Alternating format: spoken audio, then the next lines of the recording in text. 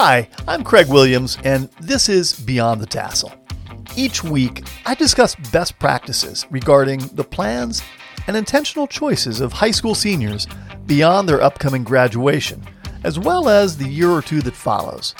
Now, I call this the post-secondary transition phase, and it's a really important part of life. You know, we've come through infancy and toddlerhood, childhood, adolescence, and young adulthood at this point, and each and every one of us is made up of uniquely individual characteristics and experiences, which all give shape to who we are, and hopefully each of us will plot a path forward that best aligns with our interests, aptitudes, and our unique capabilities. Now, the post-secondary transition is no one-size-fits-all program. No, there are those who will serve our nation by enlisting in the military, and there are those who will join a family business or a family farm right out of high school. There are those who will head off to a trade school and enter the world of work soon after school, while some will move directly into shift work, freelance work, or even start their own business right out of high school. But the majority of high school seniors will be heading off to college after they complete high school. In fact, in rural America, the statistics show that about 68% of students will do so, with nearly 45% choosing a four-year college or university, and about 23% choosing to attend a community college, usually one within about 30 miles of their home. Now, there isn't a bad option among these post-secondary intentions. In fact, there really is only bad fit, which also leaves us with good fit. And the idea that we have this continuum from good fit to bad fit suggests that with a little thought and some exploratory effort, we can reasonably expect to land in what others have called the Goldilocks zone. That's the just right zone. Now, those who've been with me for a while on our podcast will recall that while I am a huge advocate for post-secondary education today, there was a time in my life when it was not very important to me at all. So there is also a timing piece to this puzzle. To all things, their season, right? Now, at 18, I was deeply engrossed in building my own business, which I did. But as I grew older, college became very, very important to me. And so I made it a priority. I made it happen. And today, I'd like to talk with you about finding our dominant path. You know, what colleges and universities refer to as declaring your major. But finding your dominant path isn't just about college. You can apply many of these ideas to a non-college trajectory as well. The work of author and researcher Simon Sinek in his Start With Why book series has been called among the most important guidance a person can seek, because finding fit in all your life paths is so crucial to finding happiness and fulfillment. You know, Sinek helps his readers identify their most authentic drivers, and from there helps them better understand how their engagements can fulfill their most genuine needs and desires, professionally, personally, intellectually, socially, and spiritually. It's a fairly deep topic, so let's dive in. Okay, so the first thing I want to do here is share a brief story that will hopefully give clarity to my own post-secondary choice and uncover why it made perfect sense for me at the time, but why my later choice to pursue a college degree also made perfect sense. From there, I'll examine more broadly the steps we can all apply as we chart our own post-secondary course, up to and including our college major. So now, at the age of 9, I picked up an interest in taking pictures, and I never really put it down. By age 10, I had my own darkroom. By 11, I'd used my own paper route money to buy a really nice 35mm camera. And by age 13, I was entering and winning photo contests on the regular. I mean, it was my thing. I spent the next 3 years absorbed by my love of photography, completely determined to attend college to study photography, imagining myself working in the field as maybe a fashion or an entertainment photographer, and spending the balance of my time as a fine art photographer, perhaps showing my work in galleries. Seems pretty clear, right? At 16, I'm definitely going to be a photography major in college. But later that same year, I lose my father, who unexpectedly dies at 48. He was the major support behind my interest in photography. I inherit all of his equipment, and with his equipment, at age 17, I start a portrait and wedding photography studio.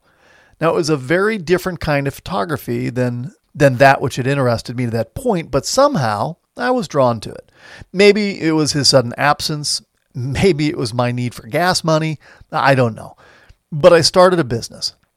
And it was actually semi-successful. I mean, I eked out enough money to pay for gas and a few other urgencies of teen life, but most importantly, because I had a legit business with a tax return and all the rest, I landed on the mailing lists of all kinds of vendors who wanted to sell me stuff. And one of those vendors who wanted to sell me stuff was a company that sold recorded motivational and instructional audio tapes. This was kind of a precursor to the things we all take for granted today as streamable content. And one of those sets of audio tapes I decided to purchase featured a man named Earl Nightingale, who spoke about the things that my father might have spoken with me about had he lived, as I turned 18 and then 19 years old. Now, I had also purchased a course on selling and salesmanship, which had a profound influence on me. By then, I had become very comfortable with the idea of self-employment. We didn't call it entrepreneurship so much back then. We just called it being self-employed. And so I recruited a friend of mine to start another business with me, a t-shirt printing company this time. And we spent the next decade putting firm foundations under that idea.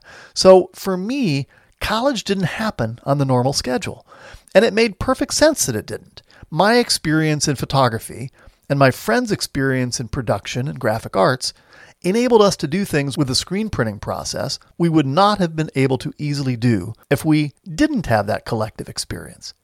Now, my foray into the portrait and wedding photography business, while it may not have been my thing ultimately, it whetted my appetite for business building.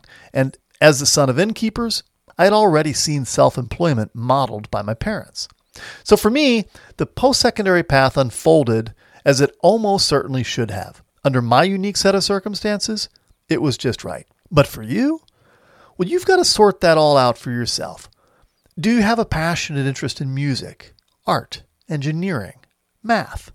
Maybe animals are your thing, cooking, writing, or something else entirely. Do you like working with your hands? Are you into technology, politics? Does business turn your crank? Or are you more into helping people solve their own problems, emotionally, socially, or psychologically? Have you cultivated an interest in the outdoors, maybe through camping or hunting or fishing? Might you make that into your life's work or a career? Do you imagine a life lived near your hometown? Or are you anxious to see the world beyond your county limits? Maybe you have a desire to live in a city, even though maybe you didn't grow up in one. These are all helpful things to ponder as you lay out your path. Now, as you consider your next steps from a practical perspective, it would be helpful to also give consideration to things you definitely know yourself not to be. For example, which subjects in school created the most negative anxiety for you? I wasn't much of a math student myself, but I absolutely loved biology. I could very easily have seen myself taking a route toward becoming a doctor or some kind of a healthcare worker. It just didn't happen that way for me. But for you, this is your choice. You can decide. But you can put your own list together. Try listing those classes you really enjoyed on one side of a sheet of paper and those you really didn't love so much on the other. Look at both lists and consider what they may be telling you. What are the common threads between your loves and your love-me-nots in the context of a potential life path? This is something your guidance counselor may be able to help you with, but you can also jump online and do some Googling for careers most associated with those classes you really enjoyed. Now, one important caveat here I'd like to share is a little pushback on this idea that we're supposed to know what we want to do with the rest of our lives at 17, 18, or 19. All right, I'm just here to say, we're not supposed to know, okay? That's just nuts. As I've said before in other episodes, exploration is an ongoing process, and it is absolutely high on my list of recommended activities for someone considering next steps beyond high school. Assuming you're headed to college, you'll have time once you've started classes to explore further before declaring a major. You know, many students know what they want to do. They know what they want to pursue, like say, I don't know, speech pathology or maybe nursing, or architecture, or engineering. But a lot of students just have no idea, and that's fine. Depending on your school, declarations of majors are generally not expected until at least the completion of your first year, and very often not until the completion of your second year. Your exploration can and really should include a lot of online research, but it also should include talking with people, lots of people. You can reach out to recent graduates of your wish list colleges. You can talk to parents of high school friends, talk with other family friends and professionals like veterinarians or doctors, accountants, attorneys. Talk to the contractors in your neighborhood or in your small town or in your city. Talk to engineers, architects, law enforcement folks, pharmacists, and more. I mean, don't stop there. Talk to anybody you can about the kind of work they're involved in and ask them how they feel about it. Ask them how they got started in it. Ask them if they love it. People are generally very happy to share with these kinds of things. You can also attend nearby college or career fairs, as well as do some volunteer work or even an internship to sharpen your insights. See, it's really important that you weigh your options. But first, you got to understand your options. So you got to do your homework. Now, once you declare your college major, your schedule of courses will begin to more closely conform to that area of interest. But if you feel like you've made a wrong turn and you need to re-examine the declaration of your major, don't worry, it happens. In fact, most college students change majors at least once, and some a couple of times, or more. Also, if you've got the ambition to do so and the stamina to see it through, you might consider a double major, which will almost always increase your class load and reduce your social freedoms, but it will hone you into a more versatile graduate. Now, some schools present students with the option to minor in a subject, which, again, is a reflection of some interest you might have, but with an accordingly lower associated workload attached. Now, as you consider your major, it can be helpful, but seldom critical, to what you may choose to do as a grad student.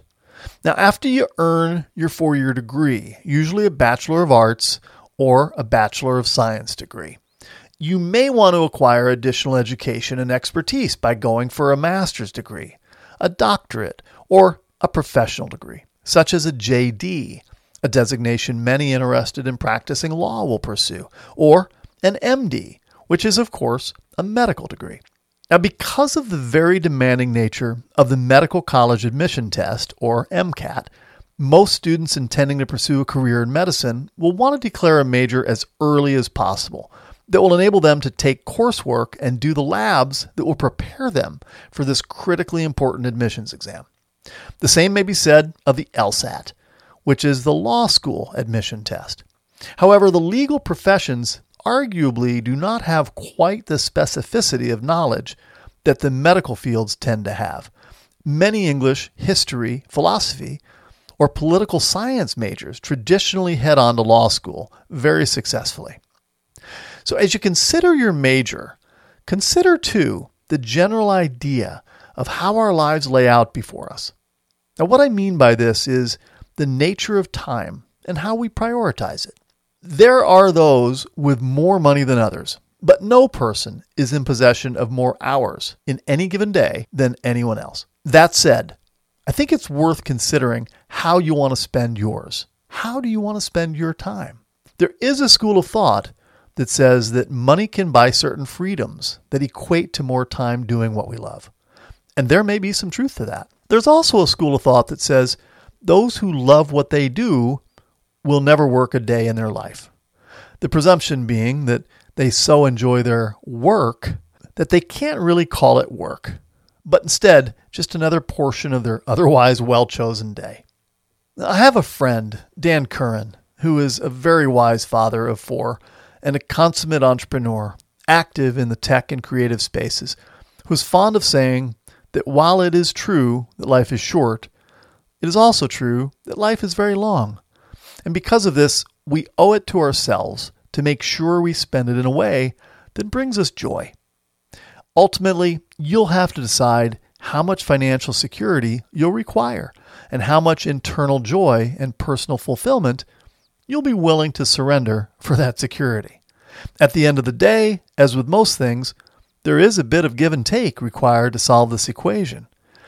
But whatever path you choose now, on the precipice of your post-secondary launch, I encourage you to continue exploring and considering how that path fits your journey as your priorities shift throughout your very long life. That's it for this week. Next week, I'll discuss the importance of finding programmatic strengths in the institutions you place on your wish list. Students will too often pull out the U.S. News & World Report and they'll check the overall rankings. They'll set their sights on a particular school with little regard to the strength of the department they hope to leverage through their likely major. There's more here than meets the eye. It'll be fun chasing it all down. Until then, I'm Craig Williams for Beyond the Tassel. Listen, stay safe, stay healthy, and stay engaged in your own amazing journey.